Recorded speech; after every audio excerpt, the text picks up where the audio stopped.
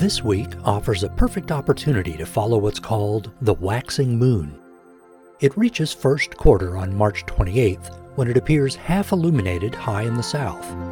After that, the sunlit side of the moon will continue to grow into an oval shape known as the gibbous moon. The waxing of quarter to gibbous to full is a good time to see details on the lunar surface. With nothing more than a pair of binoculars, you can make out craters, mountains, and the dark-colored plains called maria.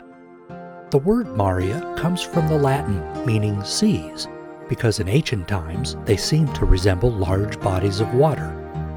When Galileo turned his telescope to the moon in 1609, he found the maria to be flat lowland plains. With modern exploration, we found the plains to be the result of ancient flows of lava that cooled into basalt, which looks darker than most other stones.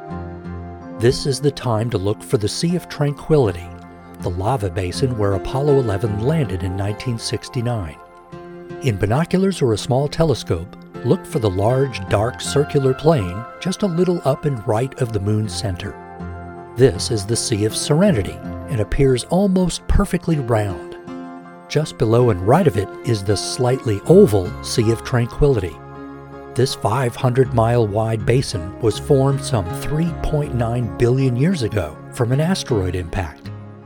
The landing site of Neil Armstrong and Buzz Aldrin is near the lower left corner of the Sea of Tranquility, but don't expect to see any of the remaining hardware in your telescope. It took the Lunar Reconnaissance spacecraft to spot their foot tracks and experiments from low lunar orbit.